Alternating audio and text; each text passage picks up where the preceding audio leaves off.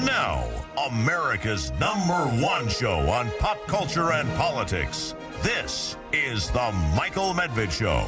And another great day in this greatest nation on God's green earth. A great day, in fact, for Republicans, particularly two leading Republicans named Kevin McCarthy and Donald J. Trump. Why is it such a good day? There is the most favorable poll that has come out in, more than a year for the Republican Party and for President Trump. Now, why is that? It seems a little bit like a mystery. I mean, most of the news you get about President Trump is not about some accomplishment or some new policy. It's about him being attacked by Democrats. Could that be why the approval rating is higher? Well, the approval rating is higher even for Democrats. I mean, not higher meaning positive. Democrats still overwhelmingly disapprove of Donald Trump and the Republicans. But it's a little bit more split than it has been in the past. This is a credible poll. It is not a partisan poll. It's an Economist YouGov poll. We will get to that. We will also get to the ferocious battle, and it is ferocious, about what is going on with Ron Desantis and advanced placement African American history courses that are being tested in Florida, and that basically DeSantis has wanted to throw out based upon his anti-woke in education law. Now, I said yesterday, we spent some time on it, when you actually look at these courses that they were proposing, they weren't education. It wasn't teaching America black history. It was teaching America propaganda and anti-American propaganda, and propaganda that even justified the use of violence, not in the slavery period, but today. And we'll speak to Rich Lowry about that, of the National Review. He is being accused, because of his support for Governor DeSantis, of all kinds of horrible racist crimes by columnists in the Washington Post and the Boston Globe. We will be getting to that with Rich Lowry coming up. But there is also continued discussion, and it's top of mind, I think, for most Americans right now, about the violence, about the mass killings, about the increase of mass killings. One of the things that's interesting about that, and that not many people are addressing, is, do you remember one of the, quote, significant accomplishments of the Biden administration was getting through a big bill that had some bipartisan support to tighten some restrictions on gun ownership, to make it more difficult for bad guys, like the bad guys who have stepped out in all of these most recent mass killings. And that was supposed to actually reduce the level of mass slaughter. It hasn't worked. And right now there is also a new killing that has not gotten as much national attention because it doesn't quite reach the level. It says 3 killed. So basically you have to have 4 killed for it to count as a mass killing, according to other people. But this is in Yakima, and which is a town on the other side of the mountains here in the state of Washington. And it's an amazing story. And it illustrates some of what is behind so many of these mass killings. For people who haven't heard about this story, and unless you live in the Seattle area, the chances are you haven't heard anything about it at all. Jared Haddock, 21, was believed to have been the man who shot and killed 3 people at a Circle K convenience store in Yakima, resulting in a day-long search involving SWAT and other area police agencies. That came to an end about 2:15 yesterday afternoon, when responding police found him behind target with a self-inflicted gunshot wound. Yakima Police Chief Matt Murray said he was pronounced dead around 3:15. That's yesterday afternoon, right after we went off the air, after receiving medical attention. Here's what police said they do know. Haddock was in the Target parking lot when he asked a woman to use her phone. The woman then handed him the phone, and she overheard him using her phone to tell his mother in the call that he had killed people. The woman then called 911. That's a smart thing to do after she got her phone back. And she reported Haddock had been pacing through the parking lot. Arriving police then found him behind the store at 12 North Fair Avenue with a gunshot wound. Medics tried to revive him. He later died.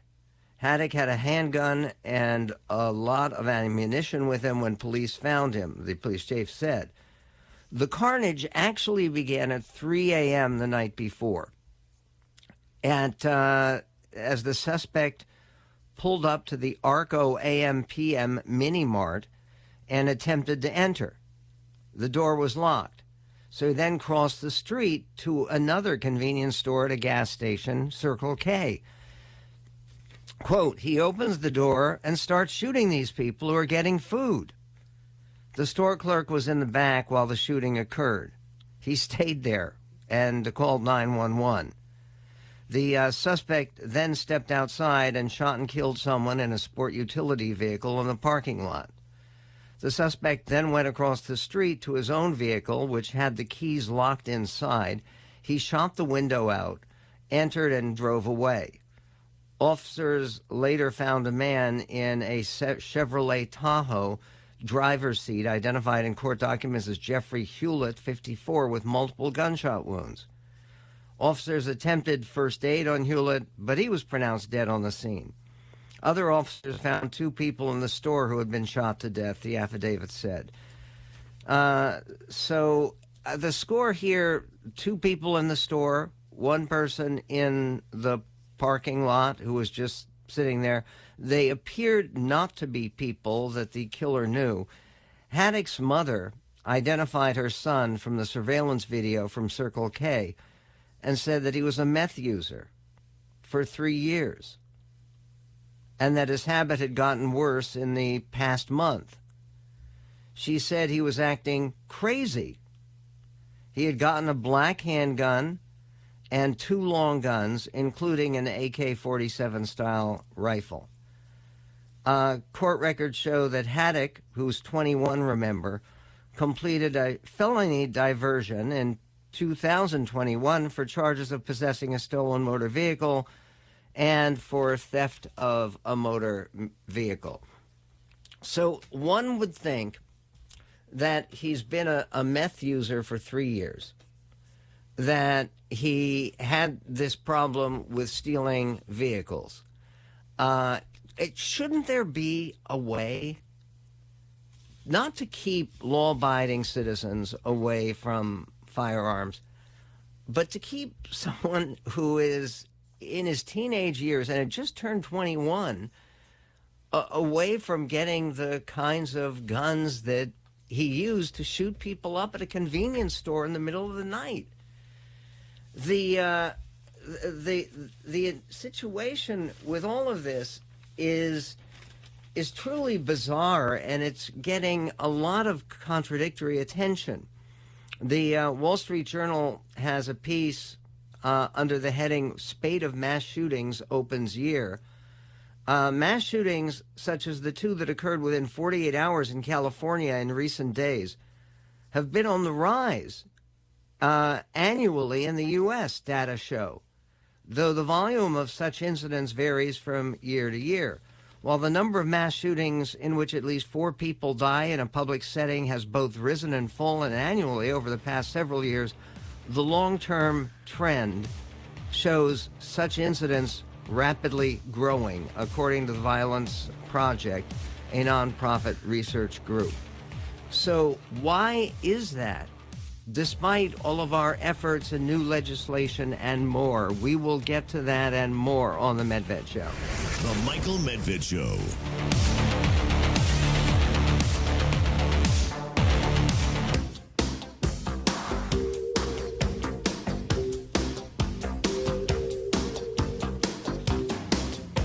And on the Michael Medved Show, talking about the rise in mass shootings and how anomalous that is, given the amount of anguish and activism and talk about it that we have undergone in this country. Is there nothing that can be done about it? And should we be, in some senses, just accepting that this happens? It is emphatically not true that it only happens in the United States. I mean, it's just not the case. But does it happen more often in the United States than in other countries? Most numbers show that when it comes to mass shootings, the kinds of shootings where almost always a lone gunman comes in and just begins shooting people up to express his rage. There's a story from the Daily Mail that looks at the Secret Service figures on this matter. And of course, it's appropriate for the Secret Service to have figures on this matter because their job is to keep the president and some other top officials safe. And one of the things you want to keep them safe from is exactly this kind of thing. Half of America's mass killings, they say, are sparked by personal or workplace grievances. And more than 96% of the attackers have something in common. What do you think it is? 96% of attackers have something in common. They're men. 4% of mass killers, you don't hear that much about the female mass killers. It's tough to remember one recently with this deluge of horrible incidents. 96% of the attackers are men, often toting guns. Well, yeah, I mean, if you're going to be killing a bunch of people, that is much more likely to get done the bloody goal that you have in mind. They're often toting guns, grudges, conspiracy theories, and a mental health problem. Well, yeah, sure. That's from the Daily Mail. Half of American attacks from 2016 to 2020 were sparked by personal, domestic, or workplace grievances. A new U.S. Secret Service report says that urges people to keep an eye out for potential killers. The attackers were overwhelmingly men, often with histories of mental health issues, financial problems, or domestic abuse, says the National Threat Assessment Center report. Guns were typically the weapon of choice. The report comes days after two mass shootings in California and this new mass shooting in Yakima, Washington, which we just described, took the lives of 18 people, and as authorities searched for motives in the attacks, both linked those attacks to older men with grievances. This apparently is different from the average. The average age is young. It's 32. And the two killers most recently in California, in Half Moon Bay, he was 64. And the killer at Monterey Park, California, at the dance hall during Lunar New Year, was 74. Mass shootings, they say in the Wall Street Journal, remain a small fraction of the tens of thousands of gun deaths in the U.S. each year. But they tend to draw outsized attention because of the fear they instill that mass casualty events can occur randomly in typically safe places like schools, shopping centers, houses of worship, or nightclubs. By the way, this idea that nightclubs are as typically safe as houses of worship, I'm not sure that's appropriate grouping those two things together. These shootings have resulted in 70 deaths so far this year, according to the nonprofit, compared with 35 at this point a year ago. So it's double the number of deaths so far this year. The Gun Violence Archive data do include gang-related shootings and workplace incidents. The Journal writes that the 66-year-old suspect in the Half Moon Bay killings worked at a farm where he fatally shot 4 people and previously worked at another where he killed 3.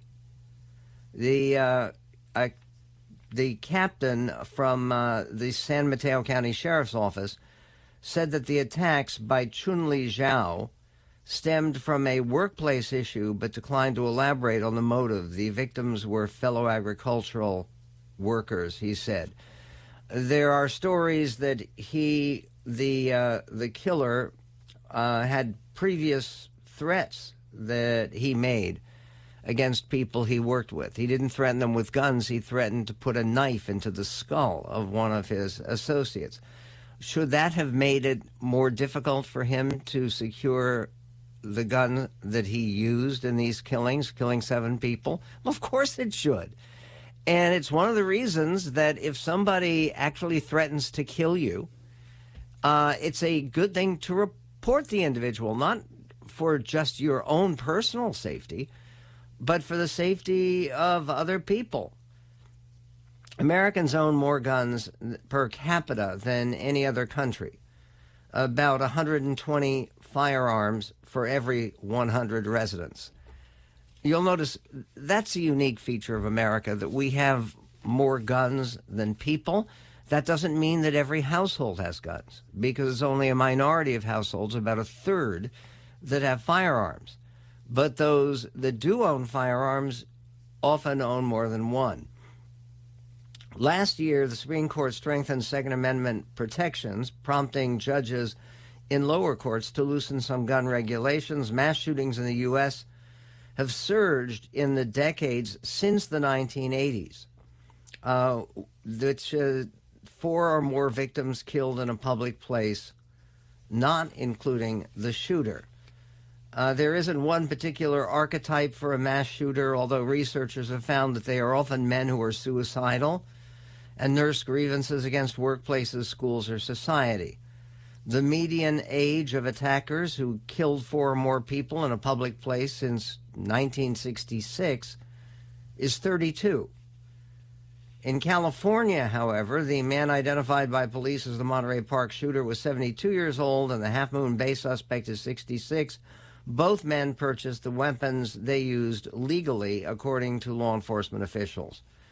President Biden last year signed the widest firearms legislation in decades, including requirements for background checks covering the juvenile and mental health records of gun purchasers under 21 years old.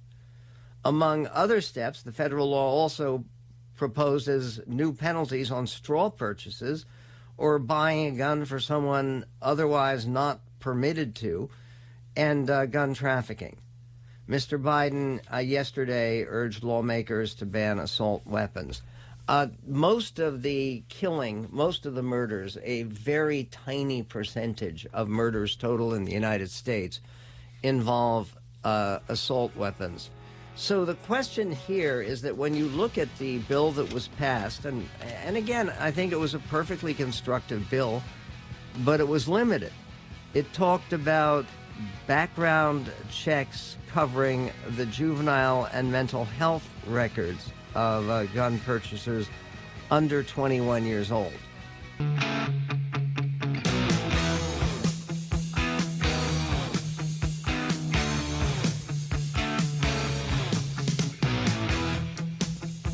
And on the Michael Medved Show, one of the presidents that President Trump means to emulate is Grover Cleveland, who is the only president we've ever had who has been voted out of the White House and then made a comeback, came back in, running 4 years later and winning.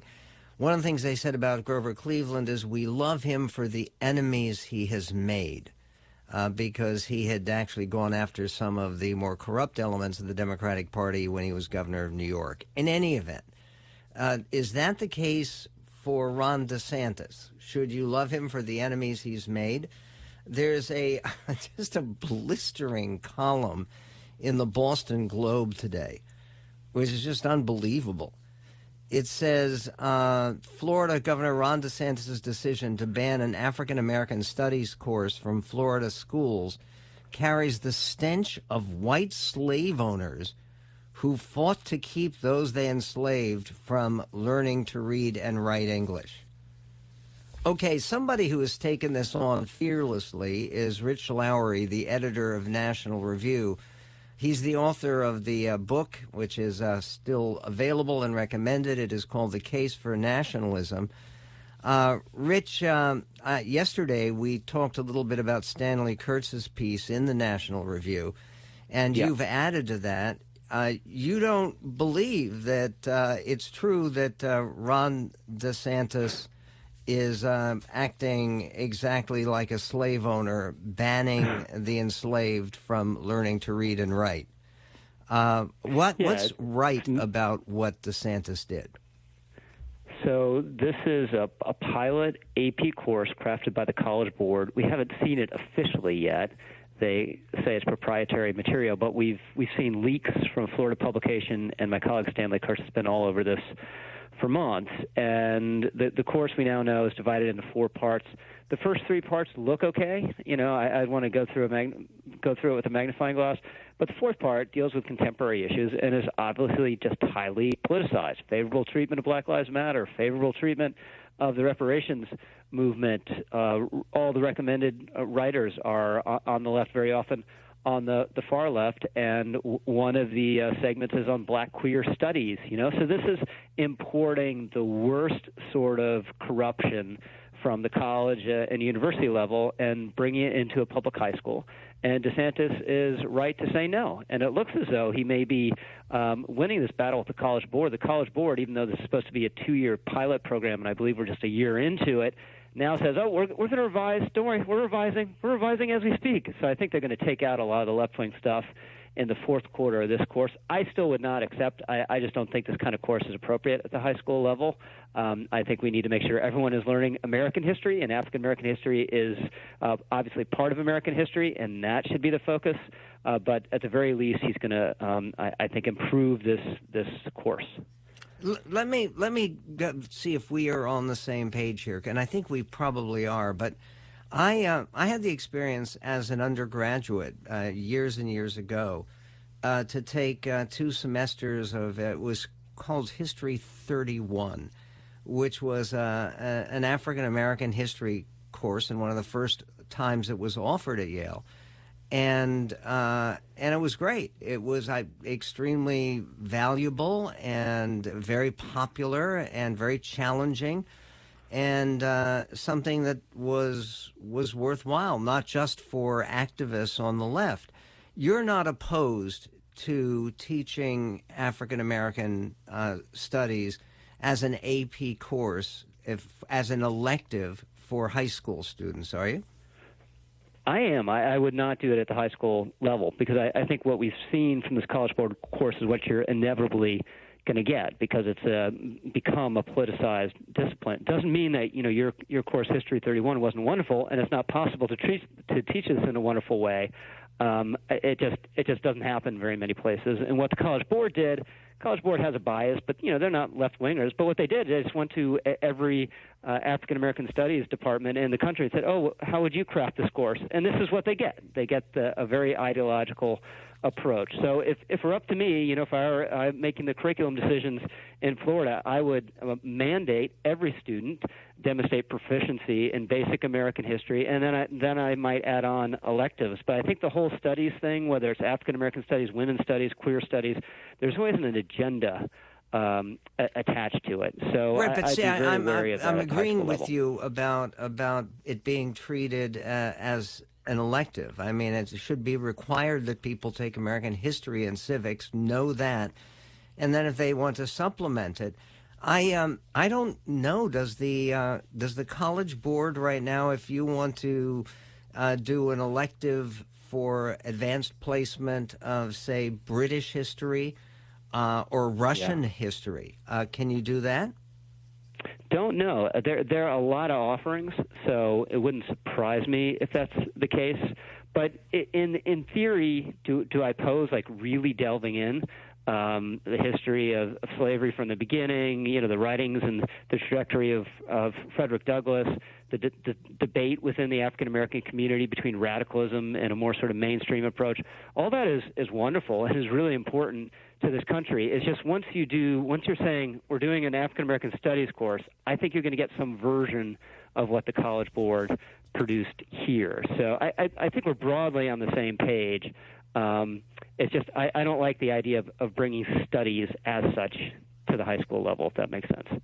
Well, again, part of what is wrong with this, at least tentative course outline that they have, is it obviously cites with approval the work of black radicals in the 1960s who were very critical of Dr. King and thought that Dr. King was a sellout, and that because of his emphasis on nonviolence and American patriotism and Christianity, that he was somehow less relevant and less courageous than, say, the late Malcolm X, before the recanting of a lot of his beliefs toward the end of his life. In terms of DeSantis's position and this idea that there is another piece at the Washington Post where it talks about Florida is offering an advanced lesson in anti-blackness. It's a column by Karen Attia.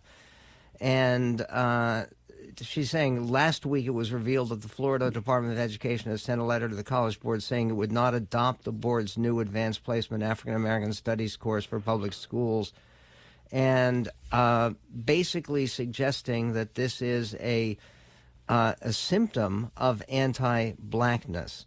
What's the best way for DeSantis to avoid this stigma?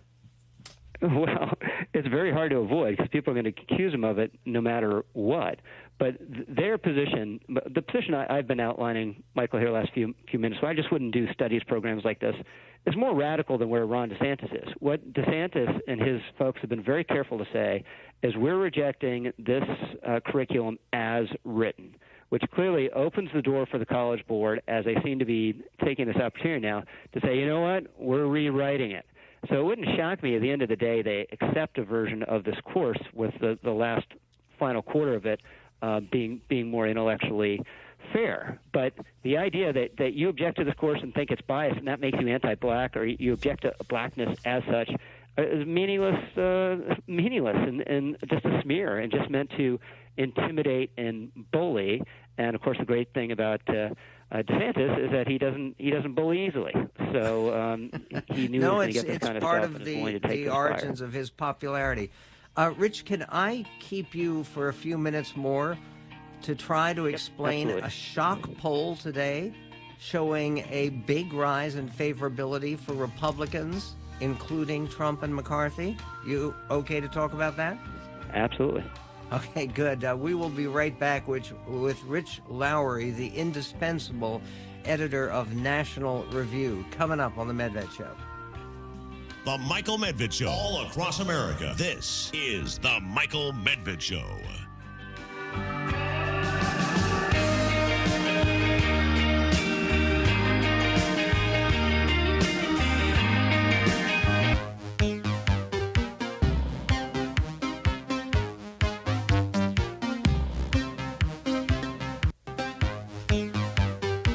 One of the terms that I find endearing and occasionally usable is shock poll.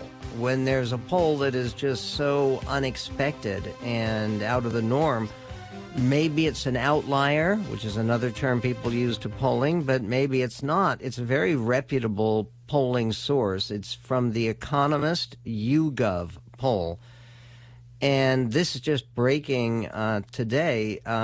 From findings from the latest Economist YouGov poll suggest that it's been a good week for the Republican Party. Over the past week, net favorability, meaning the share of Americans with a favorable view minus the share with an unfavorable view, has risen 6 points for the Republican Party, 9 points for the newly elected House Speaker Kevin McCarthy, and 15 points for former Republican President Donald Trump. The rise in popularity among these two Republican politicians has been even sharper, they write, if you look back to the start of December. Since the start of December, so in other words 2 months, Trump's net favorability rating has risen 20 points. I'm speaking with Rich Lowry, the editor of National Review, the author of the Case for Nationalism. And he has a number of great pieces, including the expurgated Declaration of Independence, having to do with Kamala Harris. And they're posted at our website at michaelmedved.com. Okay, Rich, what has President Trump been doing so right since the beginning of December that his net favorability has gone up 20 points, even among Democrats? Clearly, whatever it is, you need to keep on doing it. I don't know. This might be an outlier. It might be the fact that it calmed down for a little bit for him. You know, in the immediate wake of the announcement, there was some zaniness. You know, calling for suspending the Constitution, having a dinner with Kanye West and other anti-Semites. So maybe that helps. And then I think the Biden classified documents mess has to help Trump by reflection some. But none of this things I mentioned you'd expect to account for a 20-point rise. So that seems a little hard to believe. Well, the one thing that I could think of is we've been hearing so much less about him. Again, we don't have a news business in America. We have a bad news business, and we've been hearing all about Joe Biden's problems and Kamala Harris's problems and even Mike Pence's problems now with the we haven't heard that much from Trump. Could it be that he has learned some of the virtues and advantages of not being such a dominant fixture of the news cycle?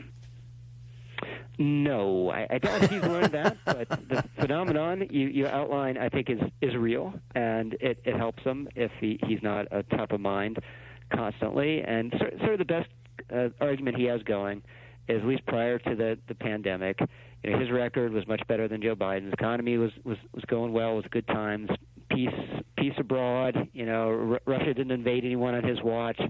But the problem is you can never just have that argument with Trump because he always gets in his own way, and there's always other controversies. There's a breaking news here. I'll share it with you and with the audience. Mr. Trump, 76, who is heading into his third presidential campaign and is still under scrutiny by multiple investigators on multiple fronts, has at last become a texter. According to 3 people with knowledge of his new habit, his messages have recently shown up in the phones of surprised recipients, they said. This could not go along somehow with the the increase in favorability that he's actually joined the texting era. It's surprising it took him so long to get onto it. Sort of a natural, you know, texting is like the tweeting of communication, direct communication. It's a natural for him. You do it on your phone. It's a little addictive. You don't have to worry about spelling or particular care in what you're saying. So I mean, prior to this point, he's just been a phone guy and a handwritten Sharpie note guy, which is very old school. So I think he's going to find it hard to quit texting now that he's onto it. Yeah, and again, could it also reflect the fact that he's been seeing some of the less desirable aspects of collecting paper? Maybe. Maybe. And except the thing is that the internet is forever. I mean, I'm thinking of your internet searches, which that guy Walsha in Massachusetts, who was doing all sorts of Google searches of how to dismember and dispose of bodies, which can be used against us. Now, I'm not trying to associate that with President Trump in any way. The state of the campaign right now in 2024, where the only announced candidates are President Trump and maybe John Bolton, if you think he's serious about having said he will be a candidate. With all of that, it sounds today and yesterday that Nikki Haley is getting closer to jumping in. Is she a viable contender with Trump and DeSantis? Yeah, I think she's going to get in. I think she's going to have a tough time. I think she has this statement she made about she wouldn't run if Trump ran. That's going to be kind of hard to get around. She's going to be asked about constantly, and I don't think she has the political gravity of a Trump or a DeSantis at the moment. So you never know. The cliche with someone like her is that she's ultimately running for VP. Maybe that's true, but I take it as a given that she's going to get in. I think Pompeo's going to get in. Pence is going to get in. I assume DeSantis is going to get in. Maybe a little more question mark about him, but it'll be a field of probably 8 to 10 people or something like that. And does that make Trump the odds-on favorite because he has a solid core of, say, 25-30% of the party? Yeah, somewhere around there, maybe a little bit more, but he'll have unlikely to have a majority, but likely to can have a plurality if the field breaks the right way. And we'll just see. It's very hard to convince people not to get in because you never know. People do catch fire. At the end, the trick will be convincing people to get out in time to make a difference rather than fragment the anti-Trump vote if that's the way the race is breaking down. But these things never, it looks very much like a Trump-DeSantis race, but they never quite turn out the way you think. So you just need to see how they run. See how they run. And they are running. Do you think it's likely that we will have the same huge amount of money raised as was raised in the Trump versus Biden duel?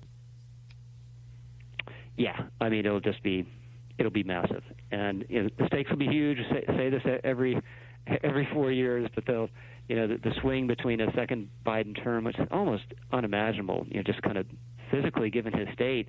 And a Republican with potentially control of a unified Congress. That's just a huge difference on all fronts and by all metrics. So it's going to be a massive battle. And final question: have you decided yet? Should Republicans in Arizona welcome Kristen Sinema into the Republican Party if she's willing to jump? Rather than posting somebody from within the current Republican ranks? I think they should run someone who's not Carrie Lake, very talented former newscaster, narrow loss in the gubernatorial race. It was very winnable, and she just threw it away in the last week. Nominate someone besides her and have a very good chance of winning that race because you have a Democratic civil war.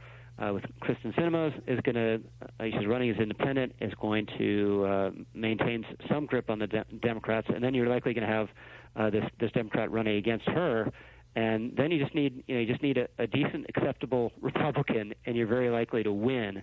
It's just Arizona's had a lot of trouble producing that lately. That's Rich Lowry. His book, The Case for Nationalism, is posted up at our website at michaelmedved.com. He is the editor of National Review. Godspeed, and it's great catching up with you, Rich, and thank you for it. When we come back, we'll talk a little bit about the further anomalies concerning the White House documents scandal, such as it is, and the future of any of the firearms controls as any kind of viable issue for either side in this greatest nation on God's green earth.